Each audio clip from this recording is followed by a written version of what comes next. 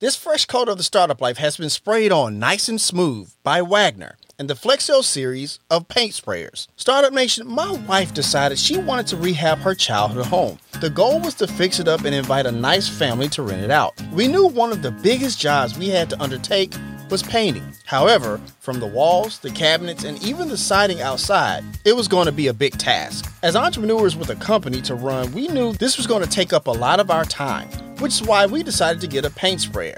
And after much research, we decided to go with the sprayer from the Flexio series from Wagner. Startup Nation, these sprayers are top-notch because of its flexibility to paint or stain walls, furniture, cabinets, and more.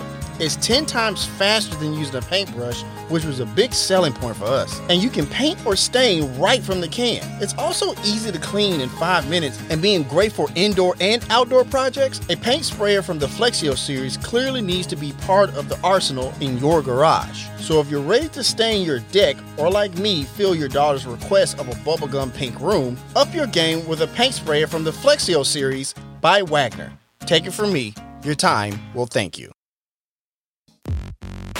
It's time to be about that life, the startup life. Here's your host, Dominic Lawson. All right, Startup Nation, I hope you're ready to receive some value today. My name is Dominic Lawson, and this is The Startup Life, the show for entrepreneurs and career-minded professionals. And you know, Startup Nation, we're going to go in a different direction today. We're going to focus on leadership today. Look, with everything going on, COVID-19, social unrest, if there was ever a time we needed great leadership, Startup Nation, it is now. And we have a fantastic guest to help us out with that. She is an amazing educator. She is an amazing educator and rising political superstar that calls the great city of Memphis home. She sits on the Memphis City Council representing District 7, and she was recently named to the Memphis Business Journal prestigious list of 40 under 40. She is my good friend, Michalyn Easter Thomas. Superstar. How's it going, MET? I'm doing well. How are you, Dominic? I'm living a dream, ma'am. I'm living a dream. And you are. You are. I appreciate that. And before we get started, I just want to say, we've known each other for a few years now. And to see, all the amazing work you have done in the community, in the city and stuff like that, I cheers to you, man. I am in awe of you. I am in awe of what you do. And I'm super excited to have you on the show. And I just want to say, for whatever it means, I am super duper proud of you, ma'am. Thank you. Thank you. A lot of it is thankless, but I definitely appreciate, real, genuine people like yourself really just seeing the work that I and others are putting in the city. Absolutely, for sure. And before we get started, I just want to say, are you ready to pour some knowledge in the Startup Nation today? Because when it comes to leadership and stuff like that, we could definitely use a little bit of help. I can need some help. I need some help too. That's why I like listening to your podcast and the other folks. But yes, I am ready to do all of that and then some today. Sounds great. So let's get started. So, if we could just kind of share with us your origin story, who is the great MET? Kind of share with us a little bit about your background and growing up. So I am from Memphis. I love to say that I'm from North Memphis. Mm-hmm. As you know, that every neighborhood has their own just specific way of touting themselves. Absolutely. When talking to anybody else. Right. But I think that growing up in North Memphis and Fraser really put a stamp on the way that I see things, how I view community, how I view family, and then also just the processes of how our lives intertwine with government and the public sector. For sure. Fully matriculated through Memphis City Schools, went to a couple, then ended up at Christian Brothers University here in Memphis to get my degree in history, and used that to then go on to Columbia University in New York to receive my Master's of Arts in Teaching, Social Studies, 7 through 12. And then my first actual job was a teaching job in the Bronx. And so that was awesome. Right. But it also made me just realize, kids are really the same. Right. They all really need the same thing. And it's all about how the administration responds to those needs, how the government responds to those needs. Right. And so I came back to Memphis a little earlier than expected in 2014 and started a nonprofit focused in North Memphis just for progression. And that nonprofit grew out of civil unrest of a few neighborhood citizens that had found out about a Memphis Housing Authority plan to demolish a certain sector of homes in the Klondike area, but no one had heard of any community input, any meetings or such. And so we penned a letter that we sent to over 200 government and public sector officials. And the response to that was that the MHA head at that point then retracted the statement of the plan. They didn't call it a plan, they called it an idea, and then we heard nothing else from that. But what they showed us was that, one, people are always going to try to slide things by you, without you looking in, without you noticing. But then also that voices, collective voices, are integral and strong when you're trying to make a change. And so on that premise, Our Grass, Our Roots, the nonprofit, was founded in 2014. And since 2014 in North Memphis and Fraser, we've just been collaborating, pushing out information, and ensuring that our voices are heard collectively when it comes to projects that are coming into any of our neighborhood areas. For sure. Thank you for sharing that. Startup Nation, and I joke with Michalyn about this all the time.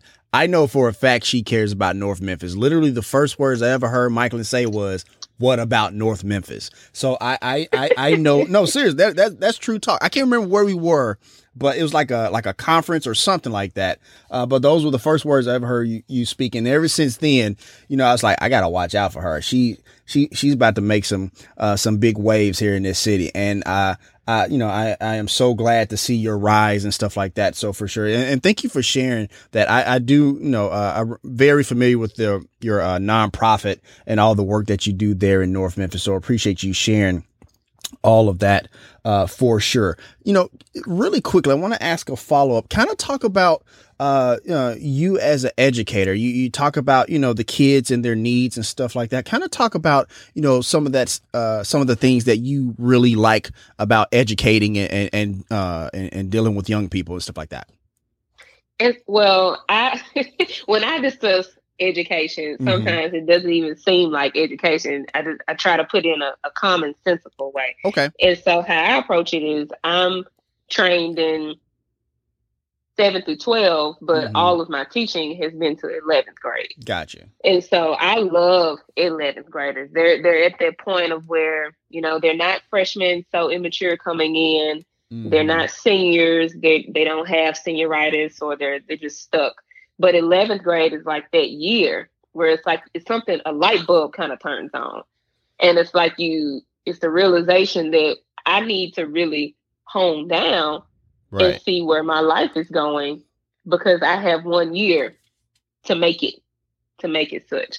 So what I would do in my classrooms, and I taught U.S. history, world history, AP history, economics, government, I would give them all the information that I had, all the information that I could find, and allow them an atmosphere of where you are encouraged and supported to come to your conclusion on it. Gotcha. Based on the evidence and the facts that you have. Right. And essentially that's what, adults should be doing anyway. Absolutely. But it's about I'm not, forcing my ideals on you, but I'm giving you all the facts.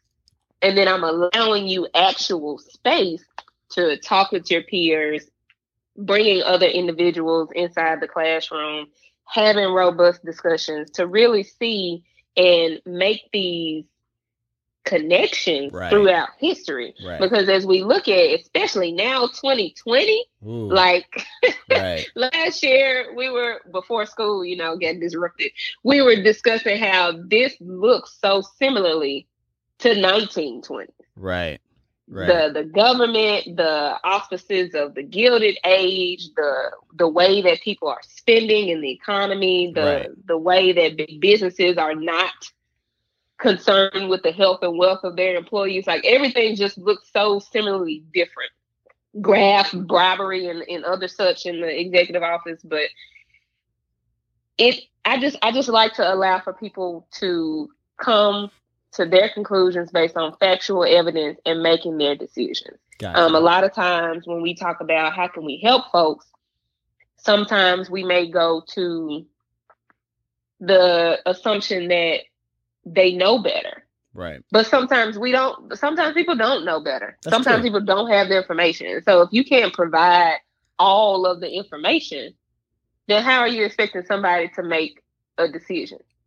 And so if we want our kids to make better decisions, we need to provide them with information, with opportunities, with exposure, so that once you have it all, once you can see it, then if you make the wrong decision, then we can figure out whose fault it is. For sure. But at this point, everybody has a hand in it. Everybody has a role in it. If anybody is contributing to not getting our students in Memphis all that they need and deserve. So Gotcha. Thank you. That's my take on education. No, I got you. And I appreciate that. And, it's so fitting that, that you majored in history and you teach history and stuff like that. And because the thing is, in the generation that you're teaching, right? Because we're seeing Generation Z, or the Zoomers, I guess they are being affectionately called. We're seeing them take an active approach in being civic minded, being proactive, and things of that nature. Let me ask you this, as they go forth and you're teaching them and stuff like that, how are you helping to guide those who want to be civic minded, who want to be the next Michalyn Easter Thomas? Like, what are some of those approaches to help not necessarily frame or indoctrinate what they think, but how they go about and being proactive in their community, in their country, and beyond? All right. So it's kind of hard because, you don't want to get in legal trouble in the public school system. Of course. And right. So during my campaign, I was having to draw a staunch line in what I could do and what I could say that would lean students the other way. But I would simply just ask and talk to them about, what do you care about? Because the thing about politics is that you're not going to care unless you have a personal connection. Right. And that's with a lot of things. You don't care about something if you don't have a personal connection. Very true. So I would, instead of saying you need to vote because, the ancestors died for you. There's no personal connection there. You need to vote because your vote matters. Well, there might not be a personal connection there. Right. But if I ask you, what do you care about? And then you tell me you care about transportation to and from school and your job. You care about you having a job. You care about your parents having a job. You care about healthcare. You care about the potholes in the street. You care about our school not looking like the municipal school. And then we connect it. So once I understand what you care about, then I get to, once again, to that information and opportunities and exposure. Then we can discuss how all of that is related to who we vote in office. Right. And seeing what positions really have an impact on the things that you care about. And then brainstorming and strategy. Okay, well, how involved do you want to be in this change? Do you just want your involvement to be a vote and getting your friends to vote? Or do you want to do something further? Do you want to join an initiative? Do you want to support a group? But none of that can happen if, one, you're not giving people all the information that they should be privy to, but then also showing how you have to have personal connection with politics in order to feel as though it really matters. And I think this year we're seeing a big shift in that. And it's just wonderful to watch. I let a lot of previously graduated students follow me on Facebook. Gotcha. And one, because I get to be nosy and I get to I get to see what you're doing and then message you like, you might not want to put that on there.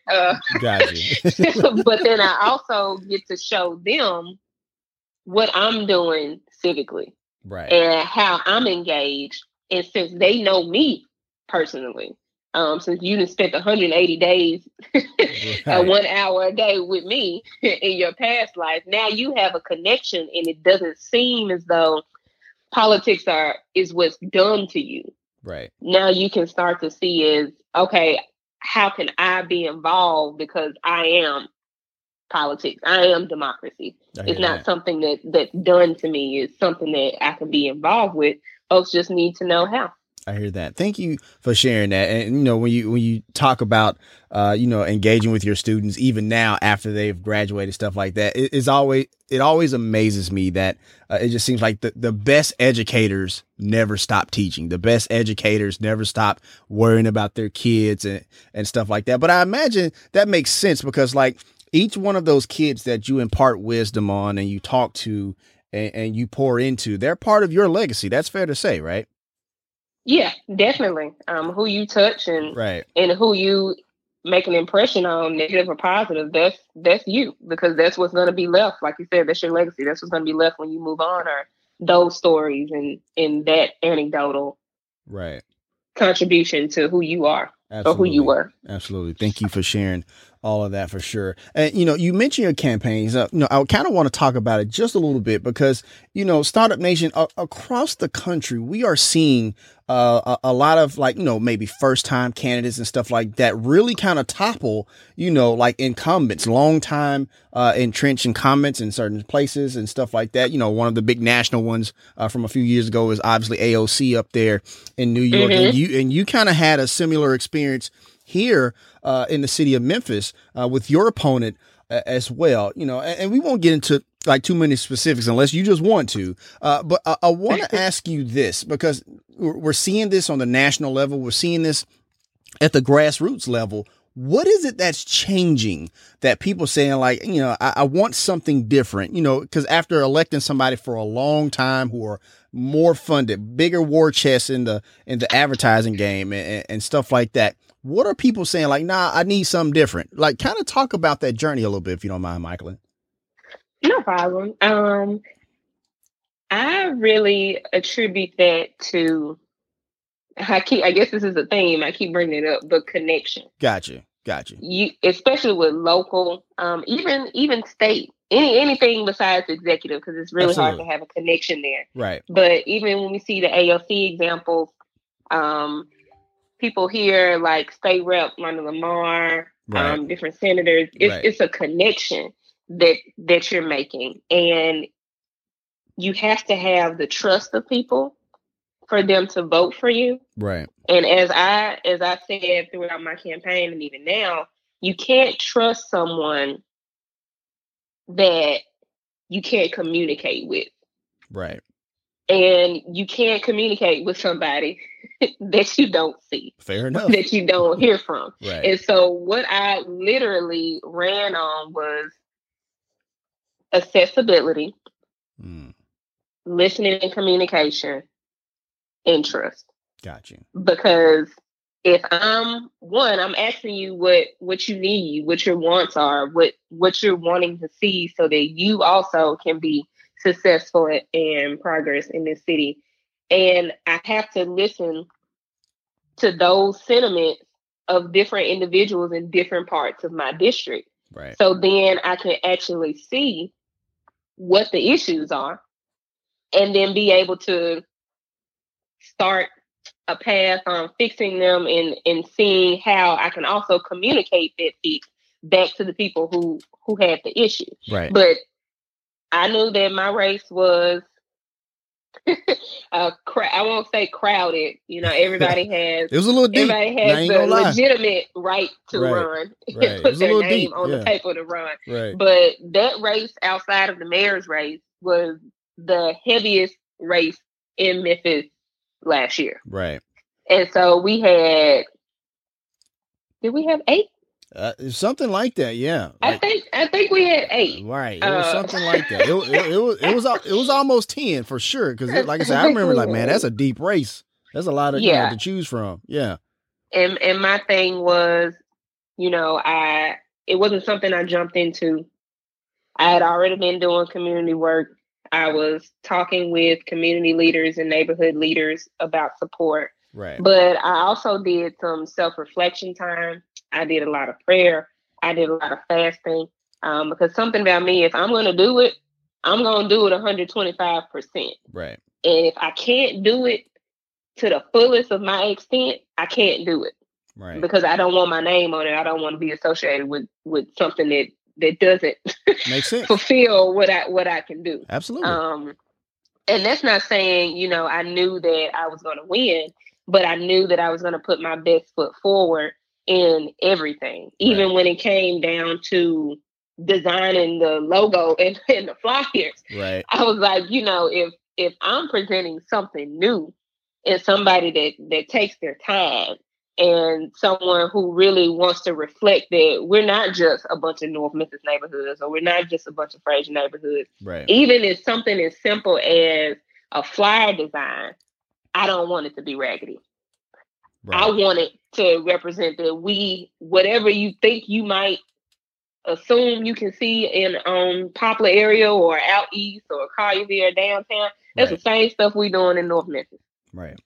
Same level of quality. For sure. I was ripping and running to a million different events every day just to make sure I saw people. I got in their face. I got my name recognized, because people, like I said, people have to trust you in order to communicate, and they can't do either if you're not accessible and you're not visible. And me just knowing the prior issues that we've had in this district, and then knowing what we have to fight going forward, that was really what drove me. Gotcha. The whole campaign, I never mentioned anything about anyone I was running against. Gotcha. Because it wasn't about them. Right. It wasn't about them. It wasn't about the incumbent. It was about the people. And the only thing I would discuss would be the people. And I made that pertinent because I wanted people to know that this is not it's not a competition for who can win against each other. Right. If we're really trying to do what's best for our communities, this is to see who's going to best represent our areas in the city government going forward. Because we have to get some progressive ideals in our local government. We have to get just the push towards the want and the will to do right. A lot of times it's not that folks who came before didn't do anything. Right. Sometimes you just don't have the majority and the collective will to do right. Fair enough. You need the numbers to get things across the board. So if two or three folks want to do right, well, it's still 10, 11 people that they have to convince. And I think we're starting to see in a lot of different governments and municipalities, we're starting to see more of the will to do right and to do the right thing. And that's inspiring for me. And so I'm seeing the difference in local politics, and I'm just excited to play a part. I'm grateful to be in this seat and be able to do for my community what I said I was going to do. For sure. So. For sure. And I appreciate you sharing that. And I want to ask one last question, a quick follow-up about the campaign, because one of the things that I really admired during your campaign, because, like you said, it was a lot of people in the field. It was a very deep candidate field. And it actually led to a runoff between you and the incumbent. But you actually were able to, it seems like you have always had, Michalyn, you've always had this very knack for consensus building, right? And it looks like you did that when you had the other candidates who didn't quite make the runoff. You built that consensus and got them to rally around you to ultimately overtake that seat. I want to ask you this because, there's a lot of small business owners and there's a lot of, people who may be thinking about running for office and stuff like that. And consensus building is so important. Walk me through some of those conversations through some of the other candidates who didn't make that runoff and kind of convincing them that, this ain't about me. This is more about North Memphis, District 7, and doing what's best for District 7. Kind of walk me through some of those conversations a little bit, if you don't mind. Right. And so those were hard conversations. I bet. And because because it's not normal. Right. It's not common to see that, especially in a heavy race. Absolutely. And so that's why I thought it was so fascinating. That initial race in October, we were second, and I went to everybody else. Mm-hmm. I didn't just pick, who came right after me or the next two people. Right. I went to everybody, because if you ran on the premise that you care, right, then I'm gonna need you to care and keep that same energy that you had against the incumbent work with me. Because if you're running, that means that if I were to win, or if the other person was to win, you are the constituent. Right. So with you as the constituent, what do you need to see? Or what would you like to see? And do you think that I can help move the city towards that direction? And so if you can work with me, we can help everybody. I think any conversation that you have about consensus, it just has to really focus on, how does this help the majority of folks? I can tell you all day how you coming out to endorse me is going to help me. Right. But how can this help other people? And I think sometimes, I know you talk about it a lot, it's the pitch. Right. How are you framing this? And then also, are you being genuine in it as well? Absolutely. So that has to be a part of it. But those were hard conversations. I was grateful that I think all but one came to endorse, publicly endorse. They privately did it, but all but one came to publicly endorse. And I was grateful for that, because I think that also showed the public that, wow, this isn't just, a grimy political type thing. This is, folks really want change over here in District 7. Right. They want it so bad as to all of them got together and said, you know what, we pushing forward. And the thing is now is that I still keep up with my former opponents. Right. Because they're my constituents and their opinion matters, and they're all doing things in the community now that a lot of them I want to support. And I just want to make sure that they understand this is a communal thing. We have to have each other. We have to lean on each other, because it's enough. I know y'all talk about business, and this ain't business, but it's enough business to go around. Right. It's enough consumers.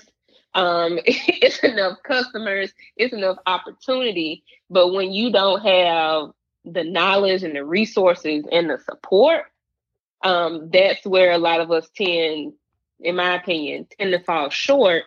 And then when we do get a grasp on a little bit of information, on a little bit of opportunity, on a little bit of resources, it's like you got to hold on to that, because you don't know if you're going to get any more, or you don't know if the person who you want to support you wants it all for themselves. Right. And then that comes back to, being genuine and just being able to communicate and trust with each other that we want what's best for our people. And I truly think that they believe, and hopefully still do believe, and right. The other constituents, that I want what's best for my people in North Memphis. For sure. Memphis especially. Absolutely. So. Absolutely. Thank you for sharing all of that, for sure. All right, Startup Nation, so we're going to go ahead and take a quick break. We got to pay some bills. Once again, my name is Dominic Lawson, and you're listening to The Startup Life.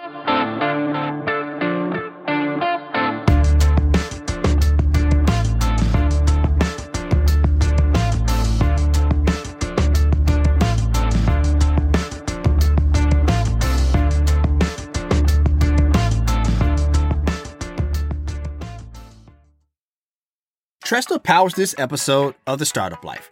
Okay, Startup Nation, I want to talk to you about our sponsor, Tresta. Tresta is an app for iPhone and Android that lets you do business calling and texting from anywhere. I know so many entrepreneurs that are still using their personal phone number for business calls. It can get complicated drawing the line between your personal and professional life. Startup Nation, this is the best business phone app out there. Whether you just need a business phone number or if your team is ready for a complete business phone system, Tresta is totally flexible and can grow with your business. And it's all unlimited. Calling, texting, and all of the powerful call management features like auto attendance, call recording, user groups, and more for just $15 per user per month. With Tresta, there's no contract, and you don't need any special hardware, just your smartphone you're already using. Tresta is easy to configure, so you can set everything up yourself, all online, avoiding all the hassle and high overhead costs of setting up a traditional business phone system, which is important because as entrepreneurs, we are always trying to cut cost and time. They're offering a 30-day free trial so you can see if Tresta's virtual phone system is right for you. Communicate smarter and more efficiently with Tresta. Start now at Tresta.com/startuplife. That's TRESTA.com/startuplife. The link is there in the show notes if you're listening on the podcast. Tresta, business communication simplified. All right, Startup Nation, welcome back as we continue our conversation with today's guest here on The Startup Life. And once again, Startup Nation, we're talking to Councilwoman Michalyn Easter Thomas here on The Startup Life. And so, you talk about campaigning and you talk about running a race and stuff like that. You get elected and you get sworn in and everything, pageantry is beautiful and stuff like that. But now it's time to govern, right? And, Councilwoman, when you walked into the office, you already had a number of issues that was on your plate. I think one of the big ones was, whether. Right. Exactly. I think one of the bigger ones that I can think of off the top of my head is the one where should public servants like, police officers and fire departments should live in the city and limits and stuff like that. But now we have this pandemic, and we have this health crisis, obviously around the world and here in the city of Memphis, and you're dealing with like things like people wearing masks and things of that nature. Talk about governing, Councilwoman, in moments where you're like, man, I wasn't expecting this. Like this just came out of nowhere. Talk about jumping into the fire. You know what I mean? So kind of talk about that a little. Talk about that experience a little bit. I think every day would be I wasn't expecting this. Right, okay. But I'm a lifelong learner. I love connecting the dots and researching and so everything that comes along just gives me another opportunity to dig deeper and ask more questions. Right. And that's really the only way that we're going to get to proper governing, because actually with city council, the only actual technical things that you have to do are passing the budget, reviewing and passing the budget. Right. Everyday meticulous things such as budget expenditures or MLGW expenditures. Right. And then responding to constituents. That's all you really have to. You really don't even have to respond to constituents. That's all you really have to do. Right. However, but when you start trying to get to the root of an issue, trying to see why we're in the state that we're in, then that comes the fun part. And so that's when I like to get to go through council records and see, well, how did this environmental industrial plant get in this South of North Memphis neighborhood in the first place?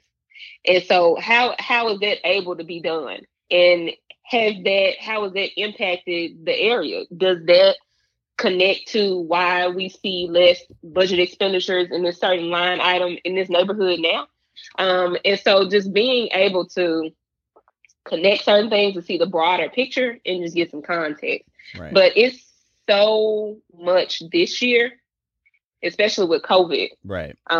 Because now it's not just the learning curve. It's not just being new, young, and Black, and a woman, which gets you dismissed a lot of times by so many people. Right. And it's on top of that, you have people who are dying and suffering from the other impacts of COVID. For sure. And so it's that balance of, yes, I know we have to have a stable and balanced budget in the city, but we got 680,000 residents, majority of them Black and poor, and they're getting laid off, or they're cutting hours, or their kids don't have internet, or they're part of the digital divide in their home and their neighborhood. So it's just so many issues that I won't say have arisen during COVID, but it's really given people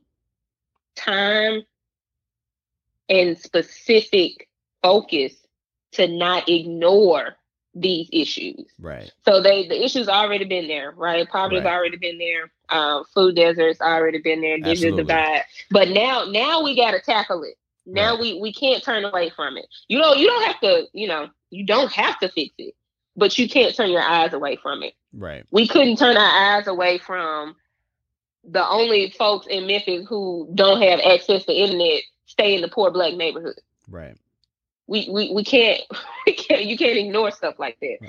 So especially now if we're moving to a virtual classroom, coming forward for the new school year. Sorry, I didn't mean to cut you off, but I wanted to add that in. No, I agree with that. And then also when you talk about, okay, well, let's all go virtual and let's all get them laptops, problem solved. No, because now the problem facing you as a governing official is now you got to wonder why parents are scrambling to figure out where is their child going to sit 6-7 hours a day and learn virtually because of the way our economy is set up in this city. Right. So it's like it's just furthering, exacerbating, just peeling off the layers because it's like, yeah, we got jobs that don't have no good health insurance, no good retirement benefits, jobs that are heavy on your physique and your physical ability, jobs that may or may not provide middle class wages. So we're just peeling back the layers in government. And I think this year, not just efficiency, but empathy is really something that a lot of our governing officials are going to have to marry with the efficiency of government. Gotcha. And it's not an easy feat, but I will say that I know a lot of my colleagues, just from discussing with them and on the county side and state side, well, a lot of them are up for the challenge. And that's the optimistic part of it. Right. I haven't talked to a lot of people who are pessimistic about how it's going overall, right? But who are just optimistic on what they're trying to do in their role and how we can all work together to try to alleviate whatever we can for our people. Right. Right. Thank you for sharing that. And, you're absolutely right. When you talk about the digital divide and having internet and how, kids are going to be able to do that virtual classroom and stuff like that. I know one of the things that I think about, like maybe you do have access to the internet, but what if you have 3 children school age and 1 laptop? Like, well, they're gonna give them to each one. Gotcha. But just because you got a laptop don't mean you know how to use it. That's true. So, that is fair. That is fair. Now we got to look at, are we going to penalize further our students for being behind? I mean, the academic gap is already wider than it should be. Right. But now we have to add on the fact that now you're going to be judged by what you do virtually, but we as a city and a school system and as a community have not prepared you to do that fully efficiently virtually. Right. So it's going to take the whole community. Right. And this is going on nationwide, but as far as Memphis, it's going to take the whole community to support our babies this year because they're going to need it. They're going to need it. For sure. And and you're absolutely right, Councilwoman, because we talked about how COVID has exposed or exacerbated many issues from the digital divide, from, economic standpoint and stuff like that. But one of the biggest things, and you've been extremely outspoken about this, is about race and how Black Lives Matter and stuff like that. Kind of talk about your approach and speaking on that subject, on that matter, and being unapologetic about it, because you have not, you have not now, nor have you ever held punches on this notion. Well, I'm glad that I'm being consistent and that you see that. But I don't think it's something that you have to hold back from. Right. It's a yes or no question. It's not one of those things where you can agree to disagree. Right. You can't agree to disagree on whether Black Lives Matter, period. Right. So it's either they do or they don't. And then once you say yes, then you have to show it in your actions, your policies, your guidelines, your everyday legislation, your money. So if Black lives do matter, how is that shown in our government system, our legal system, our criminal justice system, our election system, our economy, our businesses, our nonprofits, our grants? If your actions don't show that Black Lives Matter, then you just already answered the question. Right. And in Memphis, that's what we are. We're Black. Like Memphis is majority Black. We are Black. This is a chocolate city. Right. And if we tend to ignore constantly the Black folks here, where is that going to get us in the future? Gotcha. And that's for anyone. Other races, ethnicities, also other socioeconomic levels. All Black people matter. Right. And so the issue is that has to be said. So if it didn't have to be said, that means folks would be doing what's right. Right. But since we got to say it means somebody ain't doing something right, and they need to be called out, and they need to fix it. Gotcha. And that happens a lot through the election process, but that also happens through what already elected officials are doing within their own governments. We have so many Black leaders in the city. Right. From hospital presidents to CEOs to management of corporations to elected officials to the school district. Black people are in leadership in a majority of positions in this city. Right. We should not have to say or even ask, do Black Lives Matter? And sometimes we ask it to Black people. Right. And sometimes some of those Black people tell us no through their actions. Right. And what they're doing. Right. So everybody needs to be held accountable. And if Black lives really do matter, then it should be shown. Gotcha. If I could ask a follow up, because you talked about, engaging with your colleagues, whether it be in the city council or in the county commission for Shelby County here in Tennessee, kind of talking about, and obviously you don't have to go in specifics, stuff like that, but kind of talk about what those conversations are sounding like, not even with those colleagues, but even with the mayor in that executive spot for the city of Memphis, that city of Memphis that you just said that is a majority Black city, a chocolate city, if you will. Kind of talk about those conversations and how we're moving forward, trying to govern and show the city of Memphis that Black lives do matter, and that there have been for a long time certain barriers to entry, whether it be for Black businesses, certain barriers of entry for just economic prosperity as a whole, education. Kind of talk about those conversations with your colleagues and with the mayor, if you don't mind.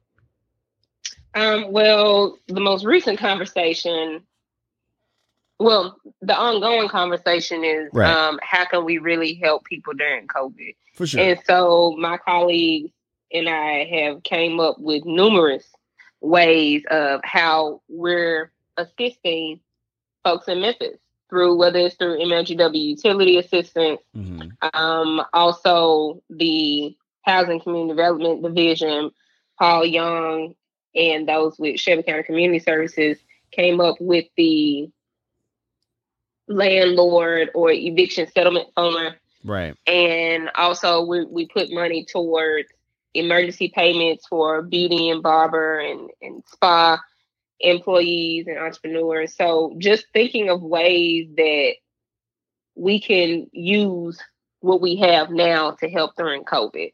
And I think that has shown to an extent that we're saying, yes, your life matters. We see this. We're empathetic. Right. Let's see what we can do. However, as far as facing the bigger picture, I think we have work to do. Gotcha. I think that we would do ourselves a disservice and our constituents a disservice to use those few things that we've done this year to, how do I want to put this? To say that we've done our part. Gotcha. We haven't done nearly enough. And that's me included in that as well. Because like you're saying, it's still so many barriers. Absolutely. It's still so many unanswered questions that we have to look this thing straight in the face and say that a lot of these barriers, these problems, these issues are based on racism. in our city. And we have to undo that. It's nothing wrong with facing a problem head on and saying, this is wrong. We need to change this. And I do not think so far, in my opinion, that anybody, our office or the mayor's administration has really called that out yet. Got you. Straightforward to say that we need to really undo this to take Memphis forward. That hasn't been done. For sure.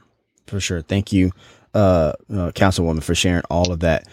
For sure. I see that, since you've been in office, you kind of developed a kinship with another fan favorite here of the Startup Life, who's also been on the show, Councilman J.B. Smiley. Kind of talk about your relationship with him and how you guys have kind of developed a kinship there on the council here in the city of Memphis, if you don't mind.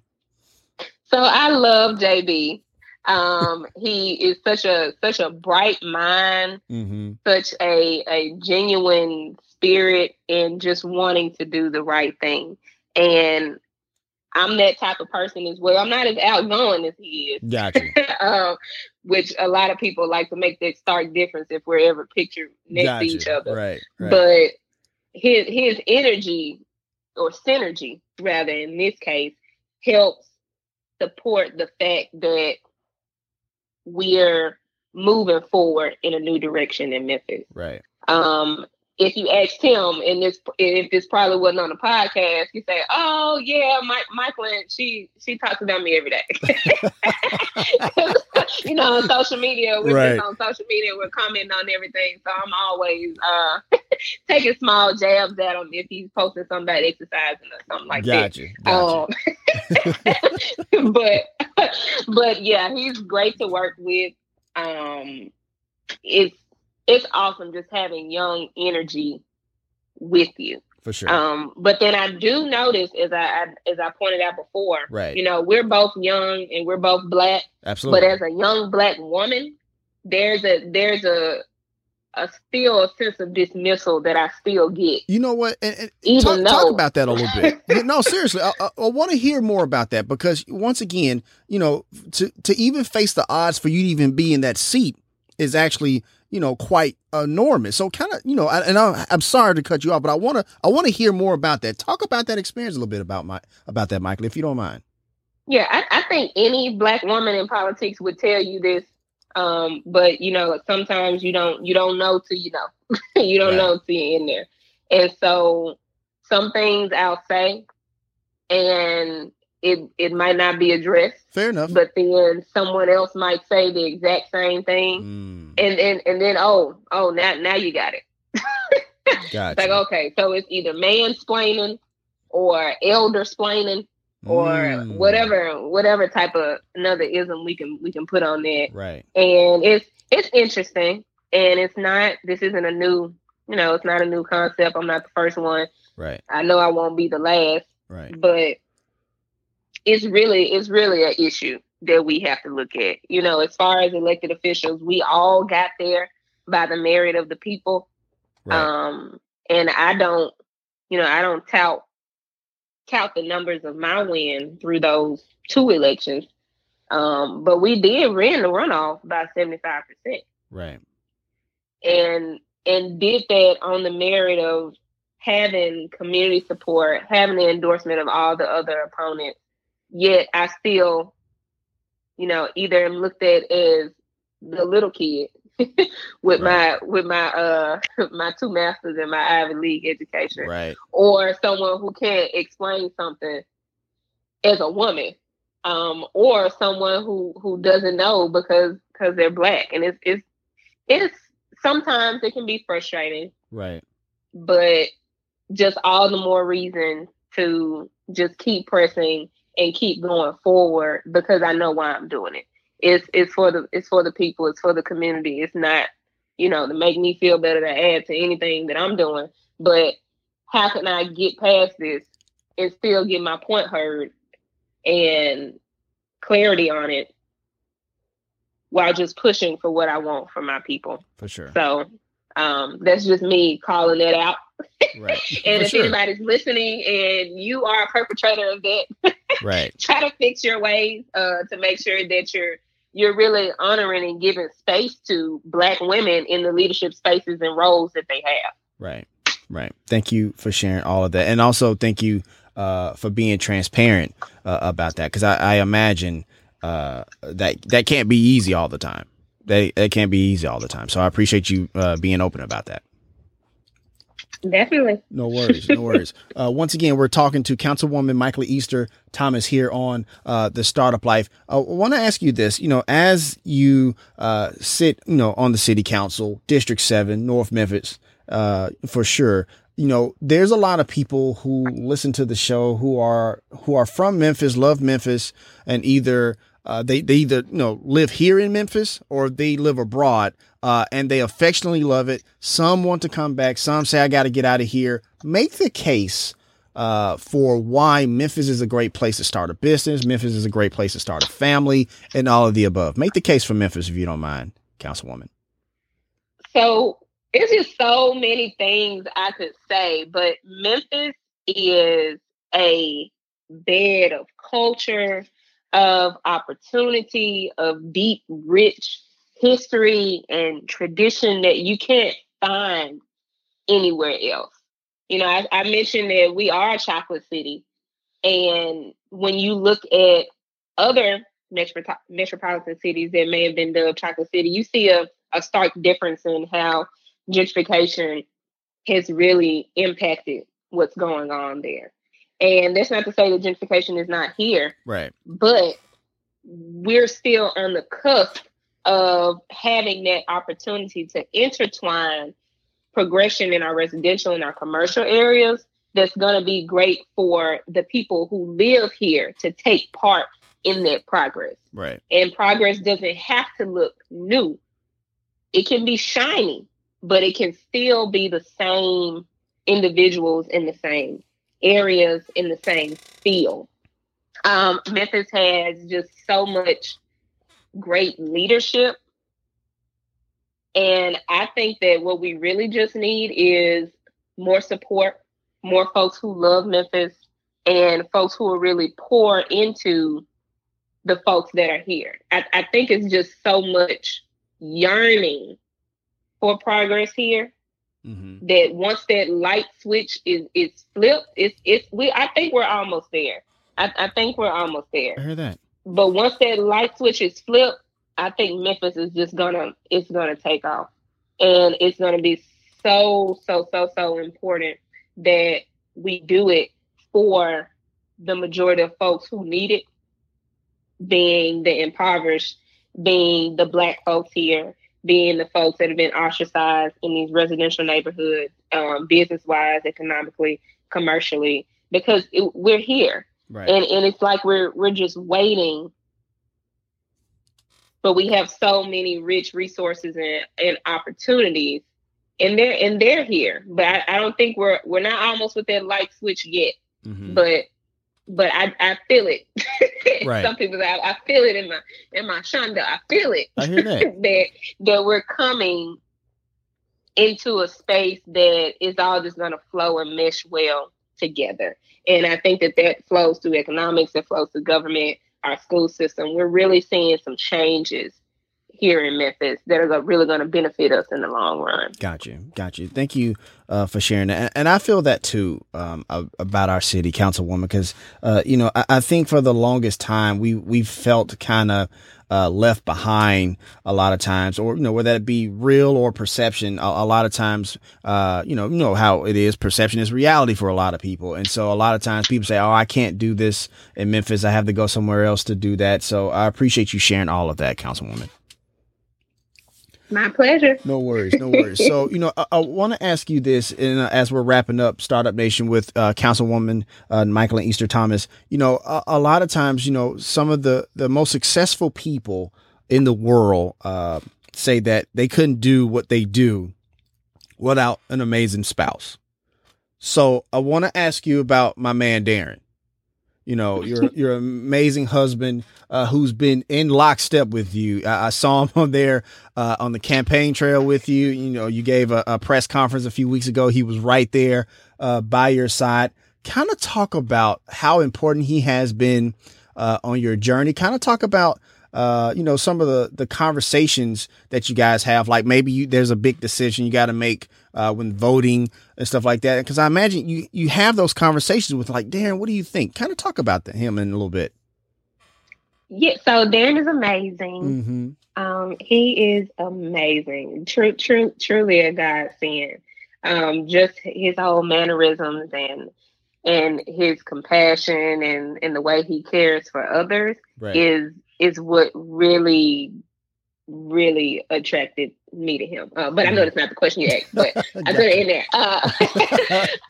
But he's so supportive. And he is my first hand anything. Right. I don't make a decision unless I talk to Jesus and Darren. Right. I hear that. Because I know that one, he's intelligent as ever, but he's also able to take different pieces of information and not be biased and really give different perspectives. Gotcha. So if you got some people, you ask them and, they're all for you, they're 100% for you, they're going to tell you what looks best for you. Right. But if I'm coming to Darren with something, he gives me my perspective, he gives me the government's perspective, he gives me the people perspective, and then he gives me his. And then he still ultimately leaves me to make the decision. Right. Because he knows that that's what has to be done anyway, and he still gives me that freedom and that space to be my own person while still supporting me and not letting me get embarrassed or be ridiculed or make a staunchly wrong decision. So I'm glad that he's here with me every step of the way, not just for political assistance, but of course, just everything else that goes into it, mental support, emotional support, and just that overall love and care. And then actually being able to just be a friend, because with, in different areas, sectors of work, friends don't come easily. And you always need someone that you can trust and that's also going to trust and love you in a way that you don't feel defeated by the task you have at hand. Gotcha. And so I'm just eternally grateful to have him. If he'll have me, he can stay forever. But I'm glad to have him by my side and doing this work. So he's a constituent too. Absolutely. And he's definitely going to voice his opinion to me on what he don't like and what he doesn't think should happen in the area in which he lives and pays taxes. And gotcha. I appreciate that too, because it just keeps giving me different perspectives. And I just can't make decisions in Memphis City Council based on what Michalyn thinks. Right. It takes everyone's, experience and needs to really inform the decisions that I make. I hear that. Thank you for sharing that, and let them know that we all at Startup Nation say hello to him, and we appreciate him for the work he does, and not only assisting you but doing his part for District 7 and Memphis as a whole. So thank you to the both of you for sure. I will definitely let him know. He'll love to hear this.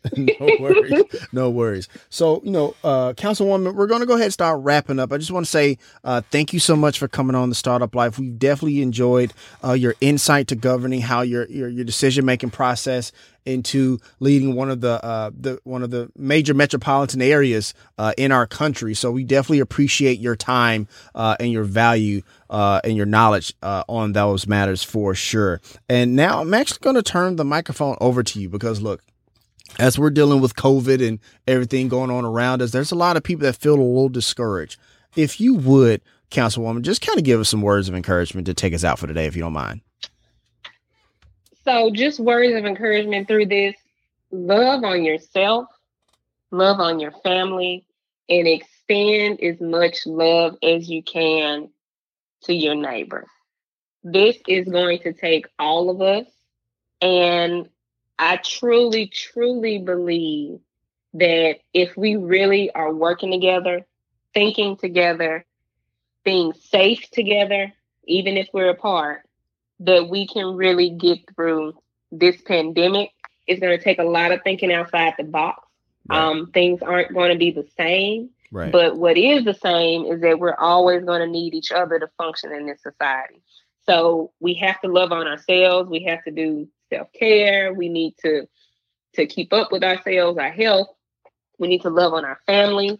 We need to make sure that we can help them in any ways of what they need. But then we also have to think about and extend our love to our neighbor, because we all play a role in this society that we're in. And so we can't let ourselves think someone not enough important, that if they were to be gone or X'd out of society by any changes that come forth, what does that mean overall for how our lives move? So we're all interconnected, and we just need to make sure that we're extending and sharing the same optimism, love, and care for ourselves, our family, and our neighbors. And I think that we can get through this together. I hear that. Thank you so much. And that's going to wrap up this session of The Startup Life. Councilwoman, always a pleasure to talk to you. Thank you so much for coming on the show.